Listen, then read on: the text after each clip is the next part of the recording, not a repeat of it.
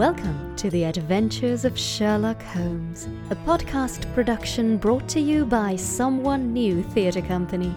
We hope that you enjoy this episode, The Red-Headed League, Part 1.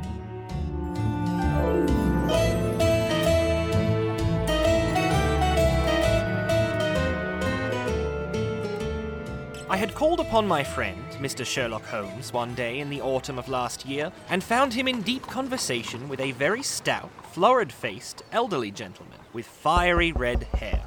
With an apology for my intrusion, I was about to withdraw when Holmes pulled me abruptly into the room and closed the door behind me. You could not possibly have come at a better time, my dear Watson. I was afraid that you were engaged. So I am. Very much so. Then I can wait in the next room. Not at all. This gentleman, Mr. Wilson, has been my partner and helper in many of my most successful cases, and I have no doubt that he will be of the utmost use to me in yours also. The stout gentleman half rose from his chair and gave a bob of greeting, with a quick little questioning glance from his small, fat-encircled eyes. Try the settee, said Holmes, relapsing into his armchair and putting his fingertips together, as was his custom when in judicial moods. I know, my dear Watson, that you share my love of all that is bizarre and outside the convention and humdrum routine of everyday life. You have shown your relish for it by the enthusiasm which has prompted you to chronicle and, if you will excuse my saying so, somewhat to embellish so many of my own little adventures. Your cases have indeed been of the greatest interest to me. You will remember that I remarked the other day, just before we went into the very simple problem presented by Miss Mary Sutherland, that for strange effects and extraordinary combinations we must go to life itself, which is always far more daring than any effort of the imagination. A proposition which I took the liberty of doubting. You did, Doctor.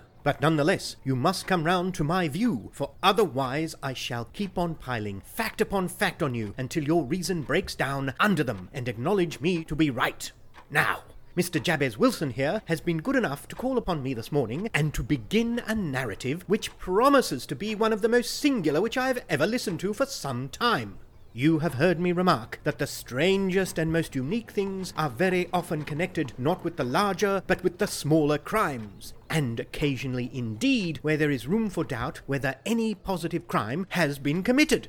As far as I've heard, it is impossible for me to say whether the present case is an instance of crime or not, but the course of events is certainly among the most singular that I have ever listened to.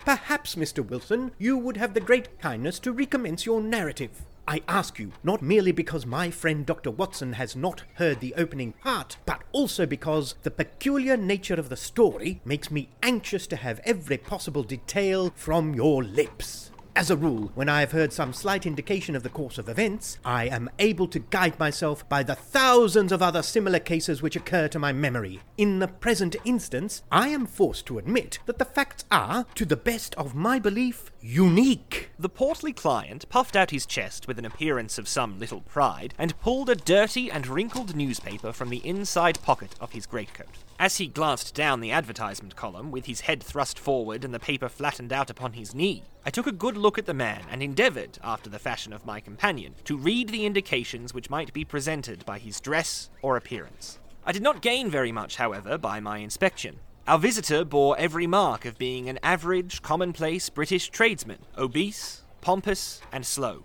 He wore rather baggy grey shepherd's check trousers, a not over-clean black frock coat, unbuttoned in the front, and a drab waistcoat with a heavy, brassy Albert chain, and a square pierced bit of metal dangling down as an ornament. A frayed top hat and a faded brown overcoat with a wrinkled velvet collar lay upon a chair beside him.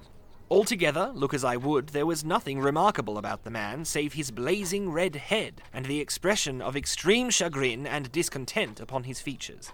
Sherlock Holmes's quick eye took in my occupation, and he shook his head with a smile as he noticed my questioning glances. Beyond the obvious facts that he has at some time done manual labour, that he takes snuff, that he is a Freemason, that he has been in China, and that he has done a considerable amount of writing lately, I can deduce nothing else. Mr. Jabez Wilson started up in his chair, with his forefinger upon the paper, but his eyes upon my companion. How in the name of good fortune did you know all that, Mr. Holmes? How did you know, for example, that I did manual labour? It's as true as gospel, for I began as a ship's carpenter. Your hands, my dear sir. Your right hand is quite a size larger than your left. You have worked with it, and the muscles are more developed. Well, the snuff then. And the Freemasonry? I won't insult your intelligence by telling you on how I read that, especially as, rather against the strict rules of your order, you use an arc and compass breastpin. Ah, of course. I forgot that. But the writing? What else can be indicated by that right cuff, so very shiny for 5 inches, and the left one with the smooth patch near the elbow where you rest it upon the desk? Well, but China? The fish that you have tattooed immediately above your right wrist could only have been done in China. I have made a small study of tattoo marks and have even contributed to the literature of the subject. That trick of staining the fish's scales of a delicate pink is quite peculiar to China. When, in addition, I see a Chinese coin hanging from your watch chain, the matter becomes even more simple. Well, I never. I thought at first you had done something clever, but I see that there was nothing in it after all. I begin to think, Watson, that I make a mistake in explaining omne ignatum pro magnifico. You know, and my poor little reputation, such as it is, will suffer shipwreck if I am so candid. Can you not find the advertisement, Mr. Wilson? Yes, I've got it now. He answered, with his thick red finger planted halfway down the column. Here it is. This is what began it all. You just read it for yourself, sir. I took the paper from him and read as follows. To the Red-Headed League. On account of the bequest of the late Ezekiel Hopkins of Lebanon, Pennsylvania, USA, there is now another vacancy open which entitles a member of the League to a salary of £4 a week for purely nominal services. All red-headed men who are sound in body and mind and above the age of 21 years are eligible. Apply in person on Monday at 11 o'clock to Duncan Ross at the offices of the League, 7 Pope's Court, Fleet Street.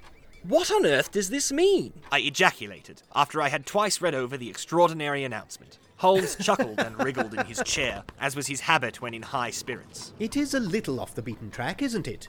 And now, Mr. Wilson, off you go at a scratch, and tell us about yourself, your household, and the effect which this advertisement had upon your fortunes. You will first make a note, Doctor, of the paper and the date. It is the Morning Chronicle of April 27, 1890. Just 2 months ago. Very good. Now, Mr. Wilson? Well, it is just as I have been telling you, Mr. Sherlock Holmes, said Jabez Wilson, mopping his forehead. I have a small pawnbroker's business at Coburg Square near the city. Oh, it's not a very large affair, and of late years it has not done more than just give me a living. I used to be able to keep 2 assistants, but now I only keep 1. And I would have a job to pay him, but that he is willing to come for half wages so as to learn the business. What is the name of this obliging youth? His name is Vincent Spaulding, and he's not such a youth either. It was hard to say his age. I should not wish a smarter assistant, Mr. Holmes, and I know very well that he could better himself and earn twice what I'm able to give him, but... After all, if he is satisfied, why should I put ideas into his head? Why, indeed. You seem most fortunate in having an employee who comes under the full market price. It is not a common experience among employers in this age. I don't know that your assistant is not as remarkable as your advertisement. Oh, he has his faults too. Never was such a fellow for photography. Snapping away with a camera when he ought to be improving his mind, and then diving down into the cellar like a rabbit into its hole to develop his pictures. That is his main fault. But on the whole, he's a good worker. Well, there's no vice in him. He is still with you, I presume? Oh, yes, sir. He and a girl of 14 who does a bit of simple cooking and keeps the place clean. That's all I have in the house, for I am a widower and never had any family. We live very quietly, sir, the 3 of us, and we keep a roof over our heads and pay our debts if we do nothing more. The first thing that put us out was that advertisement. Spaulding, he came down into the office just this day 8 weeks ago with this very paper in his hand, and he says, I wish to the Lord, Mr. Wilson, that I was a red-headed man. Why that? Why, here's another vacancy on the League of Red-Headed Men. It's worth quite a little fortune to any man who gets it. And I understand that there are more vacancies than there are men, so that the trustees are at their wits' end with what to do with the money. If my hair would only change colour, here's a nice little crap all ready for me to step into. Why? What is it then? You see, Mr. Holmes, I am a very stay-at-home man, and as my business came to me instead of my having to go to it, I was often weeks on end without putting my foot over the front doormat. In that way, I didn't know much of what was going on outside, and I was always glad of a bit of news. Have you never heard of the League of Red-Headed Men? He asked with his eyes open. Never. Why, I wonder at that. For you are eligible yourself for one of the vacancies. And what are they worth? Oh, merely a couple hundred a year. But the work is slight, and it need not interfere very much with one's other occupations. Well, you can easily think that made me prick up my ears, for the business has not been over good for some years, and an extra couple of hundred would have been very handy. Oh, tell me about it. Well, you can see for yourself that the League has a vacancy, and there is the address where you should apply for the particulars. As far as I can make out, the League was founded by an American millionaire, Hezekiah Hopkins, who was very peculiar in his ways. He was himself red-headed, and he had a great sympathy for all red-headed men. So, when he died, it was found that he had left his enormous fortune in the hands of trustees, with instructions to apply the interest to the providing of easy berths to men whose hair is of that colour. For all I hear, it is splendid pay, and very little to do. But there would be millions of red-headed men who would apply. Not so many as you might think. You see, it really is confined to Londoners, and to grown men. This American had started from London when he was young, and he wanted to do the old town a good turn. Then again, I have heard it is no use your applying if your hair is light red, or dark red, or anything but real bright, blazing, fiery red. Now, if you cared to apply, Mr. Wilson, you would just walk in. But perhaps it will hardly be worth your while. Put yourself out of the way for the sake of a few £100. Now, it is a fact, gentlemen, as you may see for yourself, that my hair is of a very full and rich tint, so that it seemed to me that if there was to be any competition in the matter, I stood as good a chance as any man that I had ever met. Vincent Spaulding seemed to know so much about it that I thought he might prove useful, so I just ordered him to put up the shutters for the day and to come right away with me. Oh, he was very willing to have an holiday, so he shut the business up and started off for the address that was given us in the advertisement. I never hope to see such a sight as that again, Mr. Holmes. From north, south, east, west, every man who had a shade of red in his hair had tramped into the city to answer the advertisement. Fleet Street was choked with red-headed folk, and Pope's Court looked like a coster's orange barrow. I should not have thought there were so many in the old country as were brought together by that single advertisement. Every shade of colour they were. Straw, lemon, orange, brick, Irish setter, liver, clay. But, as Spaulding said, there were not many who had the real vivid flame-coloured tint.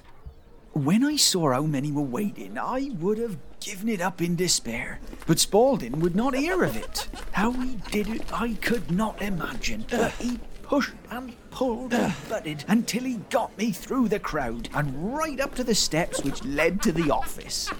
Now, there was a double stream upon the stair, some going up in hope and some coming back dejected. But we wedged in as well as we could and soon found ourselves in the office.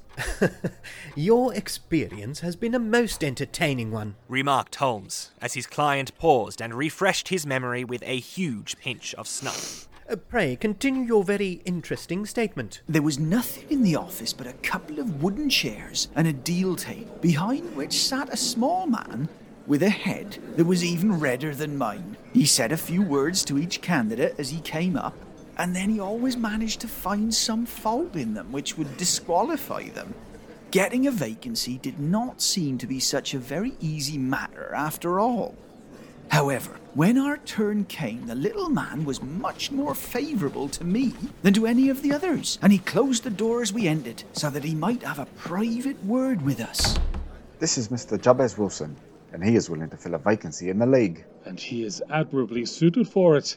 He has every requirement. I cannot recall when I have seen anything so fine. He took a step backward, cocked his head on one side, and gazed at my hair until I felt quite bashful.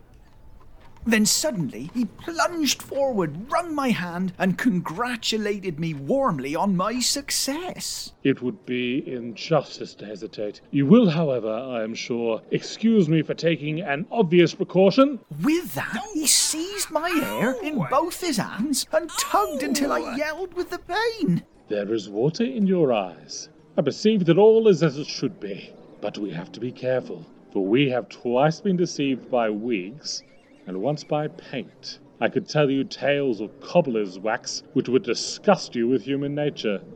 He stepped over to the window and shouted through it at the top of his voice that the vacancy was filled. A groan of disappointment came up from below, and the folk all trooped away in different directions until there was not a redhead to be seen, except my own and that of the manager. My name is Mr. Duncan Ross, and I am myself one of the pensioners upon the fund left by our noble benefactor. Are you a married man, Mr. Wilson? Have you a family? I answered that I had not. His face fell immediately. Dear me, that is very serious indeed. I'm sorry to hear you say that. The fund was, of course, for the propagation and spread of redheads as well as for their maintenance. It is unfortunate that you should be a bachelor. Oh, my face lengthened at this, Mr. Holmes, for I thought that I was not to have the vacancy after all. But after thinking it over for a few minutes, he said that it would be all right. In the case of another, the objection might be fatal, but we must stretch a point in favour of a man with such a head of hair as yours. When shall you be able to enter upon your new duties? Well, it is a little awkward, for I have a business already. Oh, never mind about that, Mr. Wilson. I shall be able to look after that for you. What would be the hours? 10 till 2. Now, a pawnbroker's business is mostly done of an evening, Mr. Holmes, especially Thursday and Friday evening, which is just before payday. So, it would suit me very well to earn a little in the mornings. Besides, I knew that my assistant was a good man and that he would see to anything that turned up. Oh, that would suit me very well. And the pay? Is £4 a week. And the work? Is purely nominal. What do you call purely nominal? Well, you have to be in the office, or at least the building, the whole time. If you leave, you forfeit your whole position forever. The will is very clear upon that point. You don't comply with the conditions if you butt from the office during that time. Oh, it's only 4 hours a day, and I should not think of leaving. No excuse will avail. Neither sickness, nor business, nor anything else. There you must stay, or you lose your billet. And the work? Is to copy out the Encyclopedia Britannica. There is the first volume there in that press. You must find your own ink, pens, and blotting paper, but we provide this table and chair. Will you be ready tomorrow? Certainly. Then goodbye, Mr. Jabez Wilson, and let me congratulate you once more on the important position which you have been fortunate enough to gain. He bowed me out of the room, and I went home with my assistant, hardly knowing what to say or do. I was so pleased at my own good fortune. Well, I thought over the matter all day, and by evening I was in low spirits again, for I had quite persuaded myself that the whole affair must be some great hoax or fraud, though what its object might be I could not imagine. It seemed altogether past belief that anyone could make such a will, or that they would pay such a sum for doing anything so simple as copying out the Encyclopedia Britannica. Vincent Spaulding did what he could to cheer me up, but by bedtime I had reasoned myself out of the whole thing. However, in the morning, I determined to have a look at it anyhow, so I bought a penny bottle of ink, and with a quill pen and 7 sheets of foolscap paper, I started off for Pope's Court. Well, to my surprise and delight, everything was as right as possible. The table was set out ready for me, and Mr. Duncan Ross was there to see that I got fairly to work. He started me off upon the letter A, and then he left me, but he would drop in from time to time to see that all was right with me. At 2 o'clock he bade me good day, complimented me upon the amount that I had written, and locked the door of the office after me. This went on day after day, Mr. Holmes, and on Saturday the manager came in and planked down 4 golden sovereigns for my week's work. Well, it was the same the next week, and the same the week after. Every morning I was there at 10, every afternoon I left at 2. By degrees, Mr. Duncan Ross took to coming in only once of a morning, and then, after a time, he did not come in at all. Still, of course, I never dared to leave the room for an instant, for I was not sure when he might come back, and the billet was such a good one, and suited me so well, that I would not risk the loss of it. 8 weeks passed away like this, and I had written about abbots and archery and armour and architecture and Attica, and hoped with diligence that I might get on to the bees before very long. It cost me something in foolscap, and I had pretty nearly filled a shelf with my writings. And then suddenly, the whole business came to an end. To an end? Yes, sir, and no later than this morning. I went to my work as usual at 10 o'clock, but the door was shut and locked with a little square of cardboard hammered onto the middle of the panel with a tack. Here it is. You can read it for yourself. He held up a piece of white cardboard about the size of a sheet of notepaper. It read in this fashion: "The Red-Headed League is dissolved. October 9, 1890. Sherlock Holmes and I survey this curt announcement, and the rueful face behind it, until the comical side of the affair so completely overtopped every other consideration that we both burst out into a roar of laughter."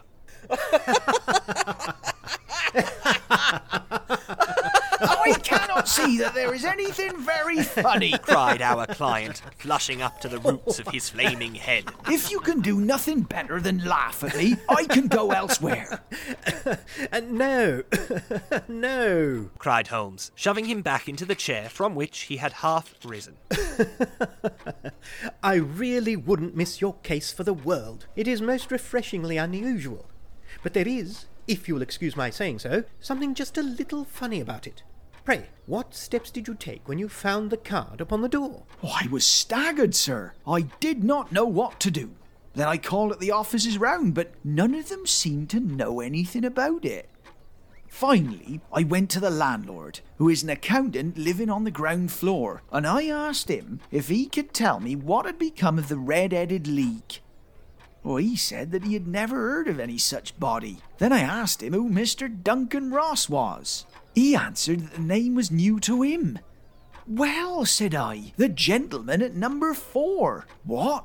The red-headed man? Yes. Oh, said he, his name was William Morris. He was a solicitor and was using my room as a temporary convenience until his new premises were ready. He moved out yesterday. Where could I find him? Oh, at his new offices. He did tell me the address. Yes, 17 King Edward Street, near St. Paul's. I started off, Mr. Holmes, but when I got to that address, it was a manufactory of artificial kneecaps, and no one in it had ever heard of either Mr. William Morris or Mr. Duncan Ross. And what did you do then? I went home to Saxe-Coburg Square, and I took the advice of my assistant, but he could not help me in any way. He could only say that if I waited, I should hear by post. But that was not quite good enough, Mr. Holmes. I did not wish to lose such a place without a struggle. So, as I had heard that you were good enough to give advice to poor folk who were in need of it, I came right away to you. And you did very wisely. Your case is an exceedingly remarkable one, and I shall be happy to look into it. From what you have told me, I think that it is possible that graver issues hang from it than might at first sight appear. Grave enough? Why, I have lost £4 a week. As far as you are personally concerned, I do not see that you have any grievance under this extraordinary league. On the contrary, you are, as I understand, richer by some £30, to say nothing of the minute knowledge that you have gained on every subject which comes under the letter A. You have lost nothing by them. No, sir, but I want to find out about them, and who they are, and what their object was in playing this prank, if it was a prank, upon me. It was a pretty expensive joke for them, for it cost them £32. We shall endeavour to clear up these points for you. And first, 1 or 2 questions, Mr. Wilson. This assistant of yours who first called your attention to the advertisement, How long had he been with you? About a month then, How did he come? in answer to an advertisement. Was he the only applicant? No, I had a dozen. Why did you pick him? Because he was handy and would come cheap. At half wages, in fact. Yes. What is he like, this Vincent Spaulding? Small, stout built, very quick in his ways, no hair on his face, though he's not short of 30. Has a white splash of acid upon his forehead. Holmes sat up in his chair in considerable excitement. I thought as much. Have you ever observed that his ears are pierced for earrings? Yes, sir. He told me that a gypsy had done it for him when he was a lad. Said Holmes, sinking back in deep thought. He is still with you? Oh, yes, sir. I have only just left him. And has your business been attended to in your absence? Oh, nothing to complain of, sir. There's never very much to do of a morning. That will do, Mr. Wilson. I shall be happy to give you an opinion upon the subject in the course of a day or two. Today is Saturday, and I hope that by Monday we may come to a conclusion. Well, Watson, what do you make of it all? Said Holmes when our visitor had left us. I make nothing of it. It is a most mysterious business. As a rule, the more bizarre a thing is, the less mysterious it proves to be. It is your commonplace, featureless crimes which are really puzzling, just as a commonplace face is the most difficult to identify. But I must be prompt over this matter. What are you going to do then? To smoke. It is quite a 3-pipe problem, and I beg that you won't speak to me for 50 minutes. He curled himself up in his chair, with his thin knees drawn up to his hawk-like nose. And there he sat, with his eyes closed and his black clay pipe thrusting out like the bill of some strange bird. I had come to the conclusion that he had dropped asleep, and indeed was nodding myself, when he suddenly sprang out of his chair with the gesture of a man who has made up his mind, and put his pipe down upon the mantelpiece. Sarasat plays at the St. James Hall this afternoon. What do you think, Watson? Could your patients spare you for a few hours? Oh, I have nothing to do today, and my practice is never very absorbing. Then put on your hat and come. I am going through the city first, and we can have some lunch on the way. I observe that there is a good deal of German music on the programme, which is rather more to my taste than Italian or French. It is introspective, and I want to introspect. Come along.